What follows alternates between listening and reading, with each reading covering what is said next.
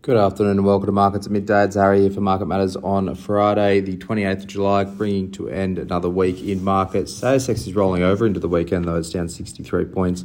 It's down 0.85%, just 73.92. We've obviously come off a very strong run in equities. Aussie market hit 5-month highs the last couple of days, but giving some of that back. US market was pretty weak overnight. There's really strong GDP data coming through, and that obviously leads into some high interest rate calls.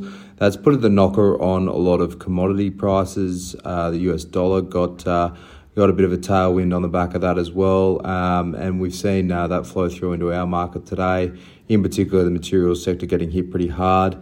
And real estate's getting hit pretty hard as well. There is one sector trading high, that's energy, up 0.58%.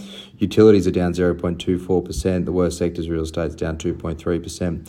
And materials down 1.53% at the moment. The hottest stocks are IFL, Insignia is now called, and Pro Medicus PME. They're both up 1.19%. And the Lottery Corp TLC is up 1.17%. The weaker stocks, Capricorn Metal, CMM down 10.37%. Perpetual PPT down 7.76% and Perseus PRU down 7.56%.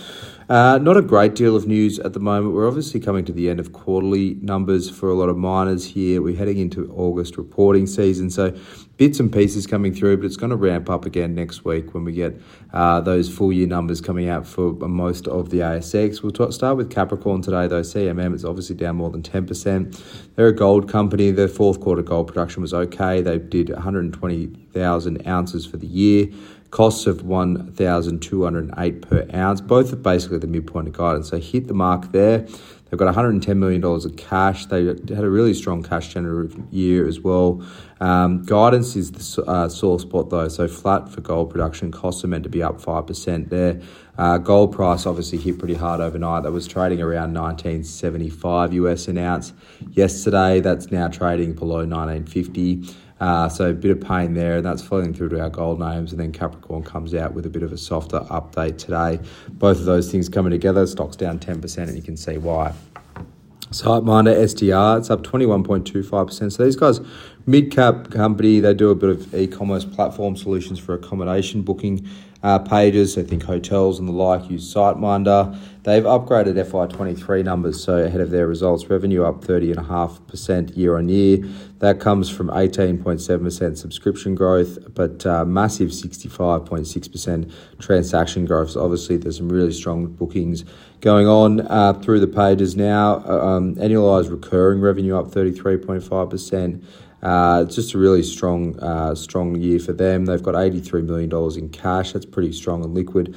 They're still cash flow negative and EBITDA negative as of the fourth quarter, but that's trending in the right direction. So we've seen them basically halve their losses per dollar of revenue in that fourth quarter, and that operating leverage coming through. They expect to be free cash flow and EBITDA positive in the second half. So wait for that one. It's looking like it's on the right track. If they can continue to see that growth coming through, they're adding a number of different sites, subscribers onto their sites at the moment, so they're doing really well there.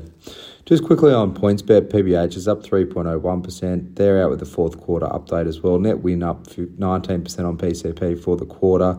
Sale progressing in the US business. They do expect to be break even on a cash flow basis come April. So that'll be pretty important for PointsBet.